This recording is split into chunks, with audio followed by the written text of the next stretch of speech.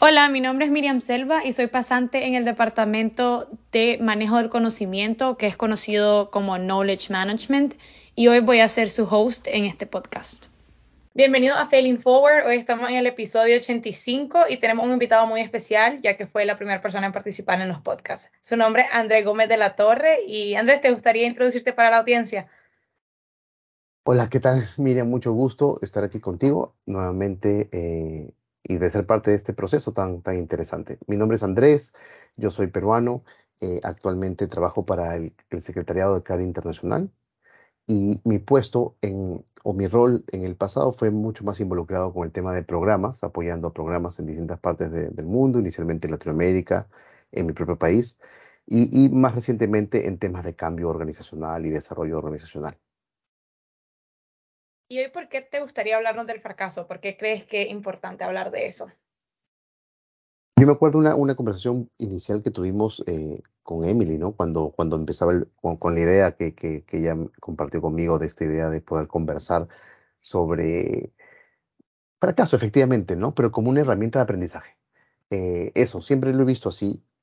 Yo creo que en el fondo todas las personas lo vemos así. Lo que pasa es que nos cuesta admitir los fracasos o los errores por las consecuencias que ello puede tener, ¿no? En nuestro trabajo, en nuestra vida diaria, con la familia, etcétera, ¿no?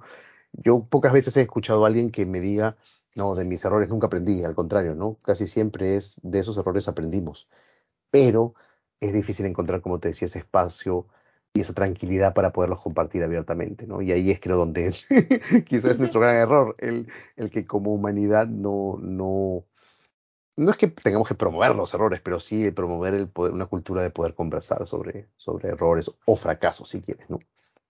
¿Y hoy hay algún error o fracaso que te gustaría conversar?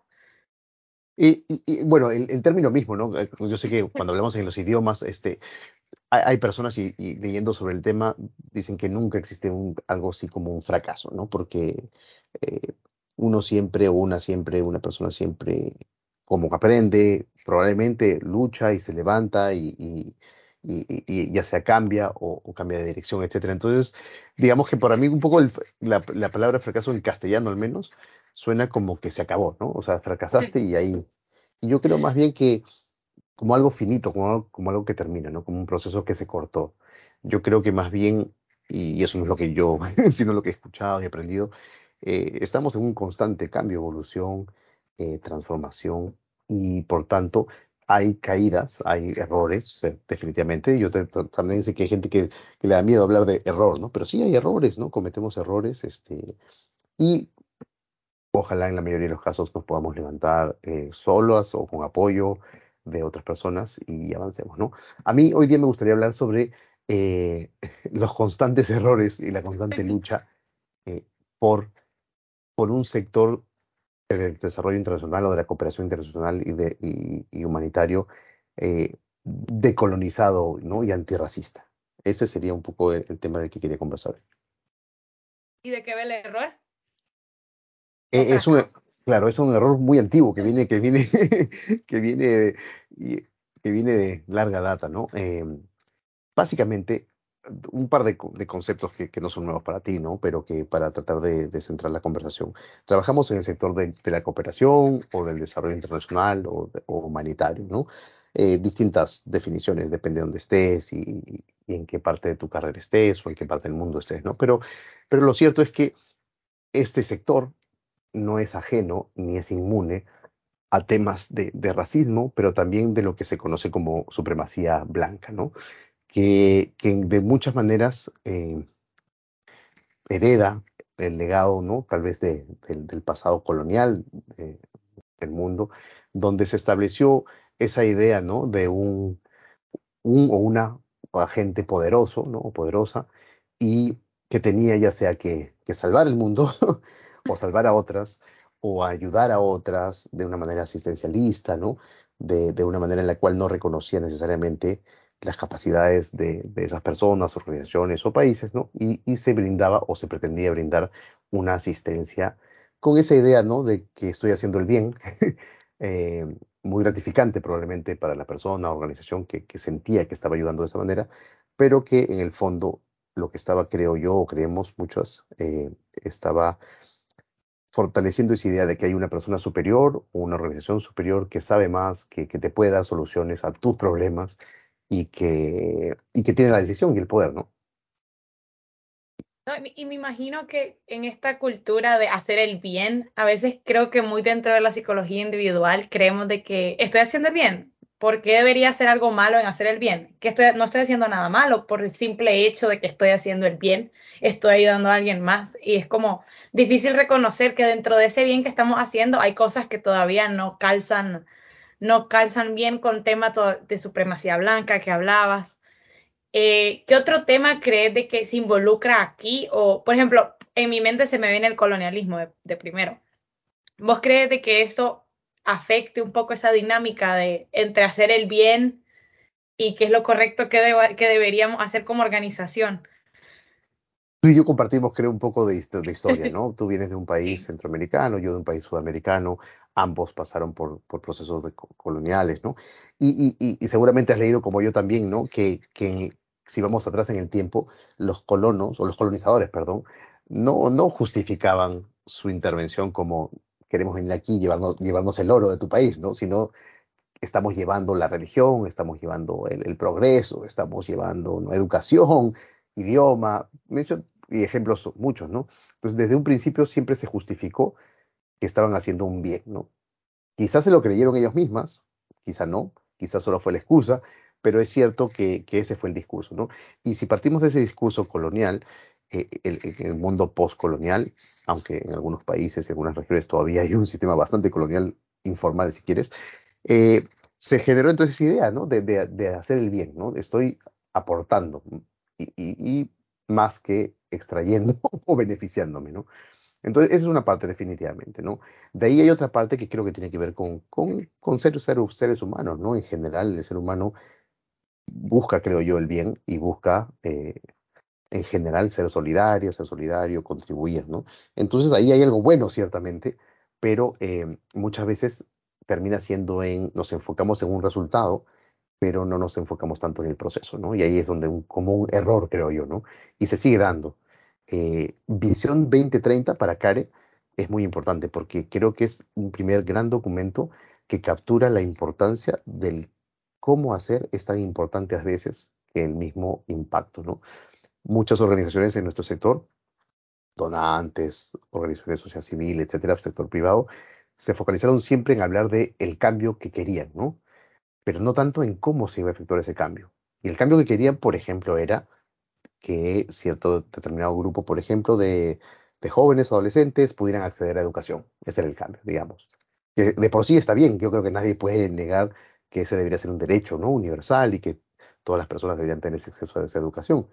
Pero el cómo, de una manera quizá un poco paternalista, ¿no?, asistencialista, sin discutir qué tipo de educación de calidad, en igualdad de género, etcétera, tal vez no fue o de equidad racial, por ejemplo, ¿no? Y tal vez no fue nunca el centro, ¿no?, de atención, ¿no? Entonces, el cómo se efectuaba, respetando la dignidad de las personas, siendo estas personas agentes activos de su propia educación, en vez de imponer sistemas y modelos, creo que por ahí va el tema, ¿no? En parte ese error constante por muchos años. Y esa parte del cómo, porque la verdad sí es bien fácil decir quiero hacer esto y esto es lo que voy a hacer, pero ¿cómo lo voy a hacer para lograr ese impacto de que vaya de la mano de los valores de CARE en vísperas de la visión 2030? ¿Qué crees que hace falta en el cómo o qué se podría hacer para fortalecer ese cómo con respecto a los valores, por ejemplo, en igualdad de género y equidad? Y aquí vamos a ser críticos con nosotros mismos, ¿no? Yo soy parte también del problema, ¿no? No es que diga, mis colegas de CARE están mal y yo tengo la solución a todo. No, yo creo que todos somos parte del problema. Definitivamente empieza, diría yo, por algo que no decimos mucho, ¿no? Mayor humildad. Mayor humildad que va de la mano también con conocimiento. Un poco suena contradictorio, pero humildad en reconocer y en conocer que hay capacidades en todas partes del mundo, que son distintas seguramente, pero que hay capacidades, con lo cual esa idea de que yo voy a suplir o a rellenar un vacío que es realmente ha sido una posición muy, muy, muy constante desde el principio. Organizaciones internacionales que decían nosotros sabemos más y nosotros tenemos la solución a tus problemas, ¿no? Entonces, un poco de humildad que viene, como te decía, con el conocimiento y reconocimiento de que hay capacidades a nivel local, regional, etcétera, que quizás sean distintas a lo que estamos acostumbradas, ¿no? Pero, y ahí nuevamente el concepto, ¿no? De supremacía blanca o occidental, ¿no? Siempre relacionando las métricas de éxito, ¿no? A lo que sería bueno o mejor en el mundo occidental, ¿no? Ya sea en educación, ya sea desde lo más sencillo, ¿ah? Desde cómo organizas una reunión entre personas y cuáles son, ¿no? Las estrategias que utilizas para promover participación, que pueden ser a veces, ¿no? En nuestra idea, bueno, todas tienen que hablar, pequeños grupos, que ponemos papeles en la pared y todos, y quizá en otras culturas eso no funciona así, pues, ¿no? Pero imponiendo, ¿no? A veces, muchas veces eso. Entonces, humildad, conocimiento, reconocimiento de capacidades es lo primero que viene a mi mente, ¿no? Y que es no solo organizacional, sino muy personal, ¿no? Sí, la verdad, algo que si tenés algún día tiempo y te pones a escuchar los podcasts, yo un día lo hice y me puse a escuchar casi que todos los podcasts, mencionan de que tenemos que dar tiempo para darle espacio a esos errores, fracasos. Ellos recomendaban, pues las personas en los diferentes equipos, ellos y ellas, de que, por ejemplo, una vez cada 2 semanas reunirse con el equipo, dar espacio, que se sientan cómodos de demostrar los errores y decir como, mira, esto está pasando, esto está saliendo mal, ¿cómo lo podemos mejorar como equipo? Pero a veces en visión del cómo lo vamos a hacer o de que lo queremos resultados rápidos, no hacemos eso y nos damos cuenta de que muchas cosas que hicieron falta hasta el final, cuando ya tal vez es muy tarde. Entonces sí es bien interesante eso que viene de la mano de una cultura que te haga sentir cómodo, como vos decías al principio, el reconocer un error y de que está bien equivocarse, que nadie es perfecto. Y no sé si se podría dar como espacio, no sé si hay tiempo dentro de los equipos de trabajo en los diferentes países como para dedicarle a esto. Yo, por ejemplo, quería usar el término o el ejemplo de la pandemia COVID, ¿no? Porque con todo lo malo, lo triste, las pérdidas humanas, ¿no? De vidas humanas, con todos los sacrificios que ha costado, creo que nos ha dejado muchísimas enseñanzas también, ¿no? Y una de esas, creo yo, que ha sido cuestionar muchas de las asunciones que todas nosotros hacíamos, ¿no? Esto no se puede, o es imposible, o no hay tiempo, ¿no? Como tú decías, ¿no? Yo recuerdo de nuestros ejemplos concretos, ¿no? Vinculados a CARE, ¿no? Cuántas veces teníamos que viajar, ¿no? Porque si nosotros no funciona ese evento, o tengo que estar ahí para poder monitorear, o tengo que estar ahí para poder evaluar, o se tiene que realizar esta situación, este evento, o tiene que... Y en verdad, COVID nos demostró que si pensábamos un poquito más y de manera diferente, muchas cosas se podían lograr y hasta mejor. Yo te doy ejemplos, hasta mejor, por ejemplo, se me ocurre rápidamente algo también muy, muy obvio para Karen, ¿no? ¿Cuántos eventos organizábamos a nivel global donde un determinado privilegiado grupo de personas eran los que siempre asistían, ¿no? ¿Quiénes? Normalmente quienes podían hablar inglés, quienes tenían un pasaporte que les permitía una visa fácil de acceso a los países, ¿no? Y quienes trabajaban en un contexto, normalmente del norte global, que no tenían la presión, ¿no? De la implementación directa de programas, el viaje constante a visitar los programas mismos, ¿no? Y que tenían estos, es un privilegio, creo yo, de poder tener el tiempo, de poder también viajar. O quizá que no tenían tal vez familia o hijos o hijas, etcétera, ¿no? Entonces, al final de cuentas, el grupo se reducía casi siempre a las mismas personas. Ellos que tenían visa, ellas que hablaban inglés, ellas que podían viajar, quienes tenían recursos económicos en sus organizaciones, ¿no? O oficinas o equipos, ¿no? Y en la pandemia, ¿qué sucedió? Obviamente siempre es difícil porque se necesitaba internet, acceso a internet que no todas las personas tienen, ¿no? O acceso a electricidad. Pero se volvió mucho más inclusivo y participativo, ¿no? En vez de gastar tanto dinero en viajes, empecemos a gastar e invertir en traducciones, ¿no? Simultáneas, por ejemplo, ¿no?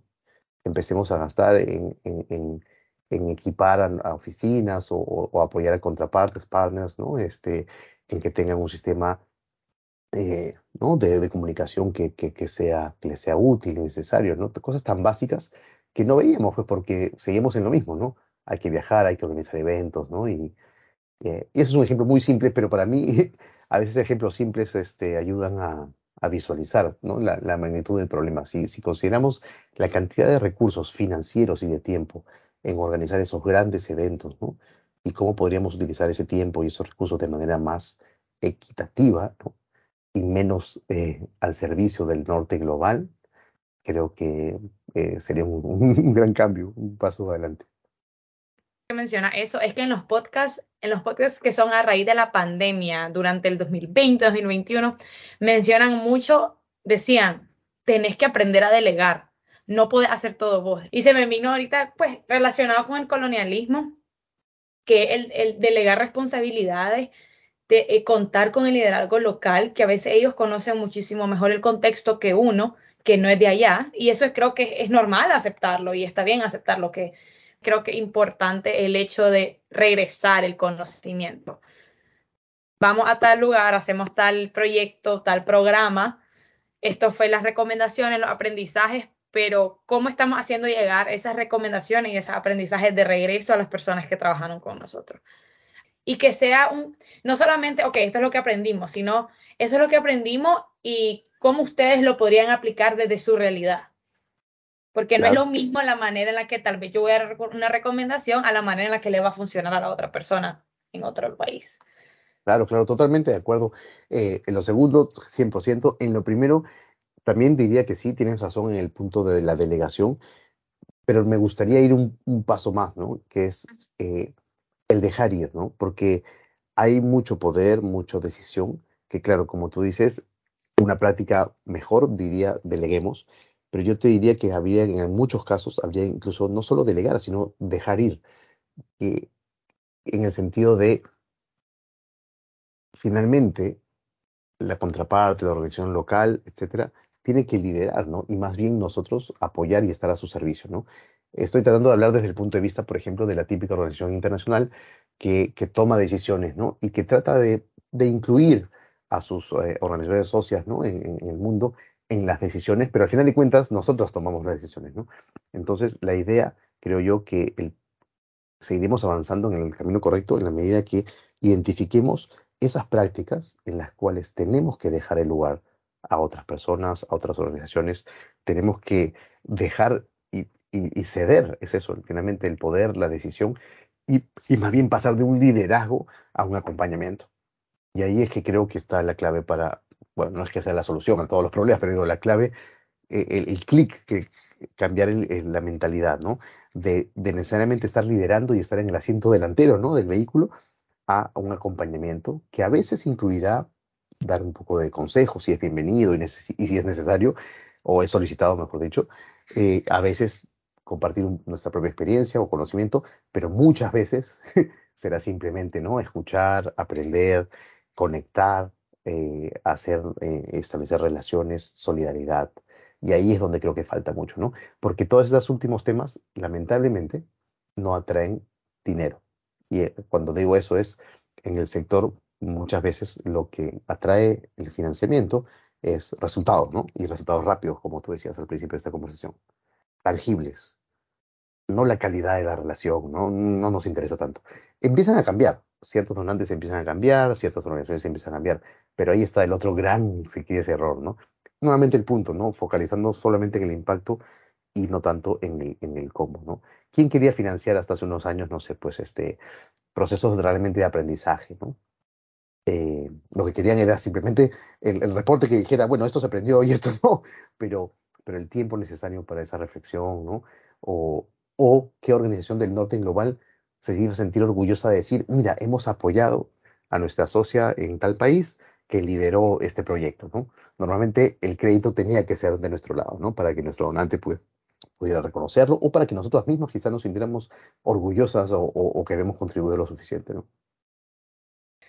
Y siguiendo pues los valores de care, que es igualdad de género, y eso creo que el feminismo va mucho de la mano en estos valores, en el trabajo y me parece interesante porque creo que es un tema de que a veces los hombres los pueden percibir de una manera y las mujeres de otra, por la manera en la que hemos vivido nuestra experiencia dentro del sistema patriarcal. Pero vos como hombre, ¿vos crees de que Care esté desconstruido, esté en camino a desconstruirse, o cómo los equipos podrían comenzar a dar un paso más hacia esta desconstrucción que eventualmente podría beneficiar el trabajo con las personas en Care, o crees de que Es una pregunta súper interesante y relevante, ¿no? Porque toda persona que creo que trabaje en care, de todos los géneros, debe entrar y conocer y prepararse y aprender y estudiar y sobre estos temas, ¿no? Como tú mencionabas, bueno, yo provengo, por ejemplo, ¿no? De una sociedad donde el sistema patriarcal está muy presente, ¿no? Con los privilegios de una persona que se reconoce como hombre, y que ha pasado por un proceso, creo, como tú decías, ¿no? Tú utilizaste la palabra de construcción, ¿no? Pero es un proceso difícil, largo, eh, no tan obvio muchas veces, ¿no? Y a veces el salir de ciertos contextos, el alejarte un poco de tu inmediata realidad, es un factor importantísimo, ¿no? Ahora, el trabajar para organizaciones como CARE creo que también es fundamental, porque ahí es donde también conoces a personas eh, que que realmente viven y luchan, ¿no? por avanzar el tema de igualdad de género, ¿no? Y ahí es donde encuentras muchas veces la inspiración, donde aprendes de otras, pero donde también te das cuenta que tú tienes que aprender por ti mismo, ¿no? No puedes estar esperando que, que me enseñen sobre tema de género, por ejemplo, ¿no? Igualdad de género o lo que significa el movimiento feminista, ¿no? A mí, a muchas personas creo que nos encantaría que Care pudiera decir globalmente que hemos adoptado los principios de un feminismo interseccional, ¿no? Un feminismo que reconozca las diferentes, ¿no? Em, Se me va la palabra en este momento, pero las diferentes identidades, ¿no? Un feminismo que efectivamente luche por esa igualdad de todas las personas, que y yo creo que como toda organización o confederación o familia, estamos en distintos niveles, ¿no? Entonces habrá quienes están un pasito más adelante que otras, y ahí es lo importante, ¿no? A aprender, seguir el liderazgo, ¿no? El modelo de aquellas que están un paso adelante, es por ejemplo como yo lo veo, ¿no? He ido aprendiendo y deconstruyendo, pero sé que tengo mucho más por hacer. Y como el tiempo que invierto en ello, en escuchar, en atender eventos, en leer, en conversar, sobre todo escuchar y a veces internamente reflexionar y decir, efectivamente, ¿no? Esto no debería estarlo haciendo o debería cambiar, ¿no? Eh, Supongo que siempre es mejor, nuevamente volviendo al tema humano, ¿no? Que esa reflexión personal y que tú mismo te puedas ir dando cuenta de tus errores en base a esos, eh, sería lo ideal, ¿no? Pero a veces tal vez necesitamos ese apoyo, ¿no? Y ese apoyo significa esa crítica constructiva o el decirnos, ¿no? Mira, eso que has dicho, ese comentario fue un comentario racista o sexista, ¿no? Este, y que si lo hice, lo reconociera, ¿no? Y tratar de evitarlo a futuro en volverlo a hacer, ¿no? Entonces un poco es nuevamente, ¿no? Interno, personal, pero también es un tema de humanidad, colaboración, crítica. Yo creo que es importante porque darle bienvenida a esa crítica sabiendo que tenemos que aprender, ¿no? Que sí, que no hemos llegado, no hay un destino al que hemos llegado, hay por aprender. Sí, eso es bien interesante porque pues, en lo personal yo considero que no hay feminismo sin interseccionalidad, porque mientras no veamos interseccionalidad, vamos a seguir creo que en nuestra burbuja privilegiada, por así decirlo. Me acuerdo cuando yo comencé este camino, de comenzar obviamente no estoy, acepto que no estoy totalmente desconstruida, porque creo que es un proceso que te puede tomar toda una vida, porque todos los días aprendes algo diferente y decís como, esto que he estado haciendo toda mi vida y lo he normalizado está mal y Claro. cuesta aceptar que está mal. Y tal vez lo aceptas, pero cuesta dejar de hacer acciones que lo normalicen, porque tal vez algo que venimos haciendo desde toda la vida y que para nosotros es lo más normal del mundo. Pero me parece bien interesante porque me acuerdo que yo decía tipo, soy mujer, todas vivimos la misma realidad, estamos en el mismo barco. Y no, cuando vas creciendo en ese tema te das cuenta que tal vez estás en el mismo mar del sistema patriarcal, ponele, pero no estás en el mismo barco. Esos diferentes niveles que existen en la interseccionalidad creo que son muy importantes de reconocer y de hacer visible a la hora de estar haciendo las diferentes intervenciones y proyectos que hace, que creo que va en buen camino. ¿Vos crees de que hay alguna manera en la que esto se pueda trabajar? No sé, talleres o cuestiones comunitarias dentro de los equipos en CARE o las diferentes áreas. Hay muchas formas, ¿no? Y es cierto que cada persona tiene sus preferencias, ¿no? Como decíamos, algunas personas preferirán estudiar ellas mismas, ¿no? Y reflexionar individualmente, otras grupal, pero algo que me parece una herramienta me parece sumamente útil y que fue desarrollada por distintas personas en CARE es este programa llamado ahora REDI, ¿no? Reflexiones en cuanto a equidad, diversidad e inclusión. en inglés, ¿no? Las siglas es Reflections on Equity, Diversity and Inclusion. ¿Y por qué me parece tan bueno? Porque yo he estado en la currícula, yo participé y fui capacitado y después he tenido la suerte de poder facilitar también o cofacilitar algunas sesiones para otras colegas, para otros colegas. Y ese currículum es sumamente interesante porque es el fruto, el resultado de muchas horas de trabajo de colegas que pensaron efectivamente en cómo poder facilitar esas reflexiones, tanto a nivel individual como a nivel grupal, y enmarcados, ¿no? En un contexto como el de CARE. Entonces, sumamente relevante. Y ahí se discuten temas desde el privilegio, ¿no? Hasta inigualdad, el tema de igualdad de género, el tema de interseccionalidad, el tema de cómo podemos, ¿no? Primero reflexionar, pero después compartir y conversar y después tratar de movernos al campo de la acción. Entonces, a mí ese programa, si ustedes no han escuchado de Ready en CARE, eh, conversamos o los ponemos en contacto, ¿no? Por ejemplo, tenemos a nuestra jefa de género e inclusión en el secretariado de CARE, que puede ser un punto de contacto. Está también la red de género global y interesantísimo. Para mí, yo no he encontrado ninguna persona, y muchos han pasado por este curso, que no hayan dicho, mira, efectivamente, ¿no? Me hizo ya sea reflexionar, me hizo ver algo diferente, o aprendí algo, o me llevo mucho para seguir pensando, ¿no? Obviamente, personas llegan a este curso, programa, con distintos niveles, ¿no? De entendimiento, o de conocimiento, o de awareness, ¿no? O de, de realización, pero justamente está diseñado para eso, para que sea un espacio donde toda persona pueda contribuir, participar y espero enriquecerse. Definitivamente va a ser un tema para el próximo podcast.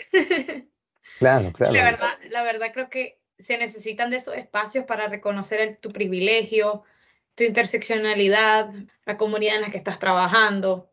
Creo que es de suma importancia y cómo todo se va conectando, ¿no? Porque cuando uno creo que se hace más consciente de su privilegio y de su posición de poder, sea cual sea, comienza a acabar más y comienza a cuestionarte temas tan viejos como el colonialismo de alguna u otra manera. Obviamente no al día siguiente, es un trabajo de cuidado y toda la vida, pero sí algo que se tiene que comenzar a hacer para tener un impacto, aparte de numérico, que sea un impacto más humanitario, que vayan así, agarraditos de la mano con todos los valores de CARE. Y bueno, sí, más humana, puedes decir, más solidaria, ¿no? Efectivamente. De todas maneras, por eso el punto de partida de privilegio es, creo que coincidimos, ¿no? Fundamental. Y el poder hablar, ¿no? Y conversar de temas y de distintas situaciones, ¿no?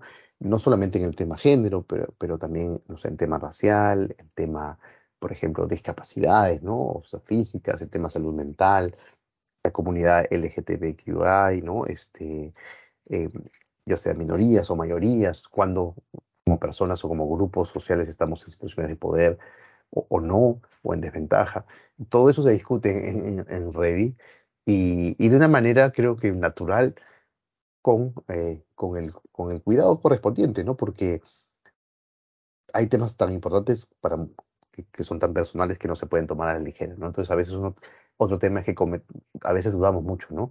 Podemos hablar de esto, podemos decir esto, y con razón, yo creo que en el fondo es bueno a veces ser un poquito, ¿no? Precavidas, ¿no? Para no queremos ofender, es cierto, pero justamente Ready está diseñado, me parece, para que se pueda proceder a tener esas conversaciones con respeto, eh, ojalá con mente abierta, ¿no? Para poder entender distintas perspectivas, pero también para cuestionar, ¿no? Prácticas que justamente ya sean por ser coloniales o por ser racistas o por ser sexistas, etcétera, o patriarcales, tienen que ser cuestionadas, ¿no? Y en inglés, ¿no? Challenges. Estoy buscando una palabra en castellano que sea tan fuerte, es Desafiante. bueno, desafiante, es una buena palabra, ¿no? Porque hay que desafiar. Yo creo que no, así como quizá en queda está claro que no se puede, ¿no? Tolerar el abuso, ¿no? No se puede tolerar la discriminación. Eso aplica tanto en temas de género, como en temas de raza, como en temas de discapacidad, como en tema de orientación sexual, etcétera, ¿no? Y el no tolerar no significa utilizar violencia, significa, ¿no? Desafiar e invitar, quizá de una manera eh, directa, ¿no? A ese cambio, ¿no? Y a en realidad vivir ese lema de que en CARE buscamos esa igualdad y no favorecemos la discriminación, ¿no?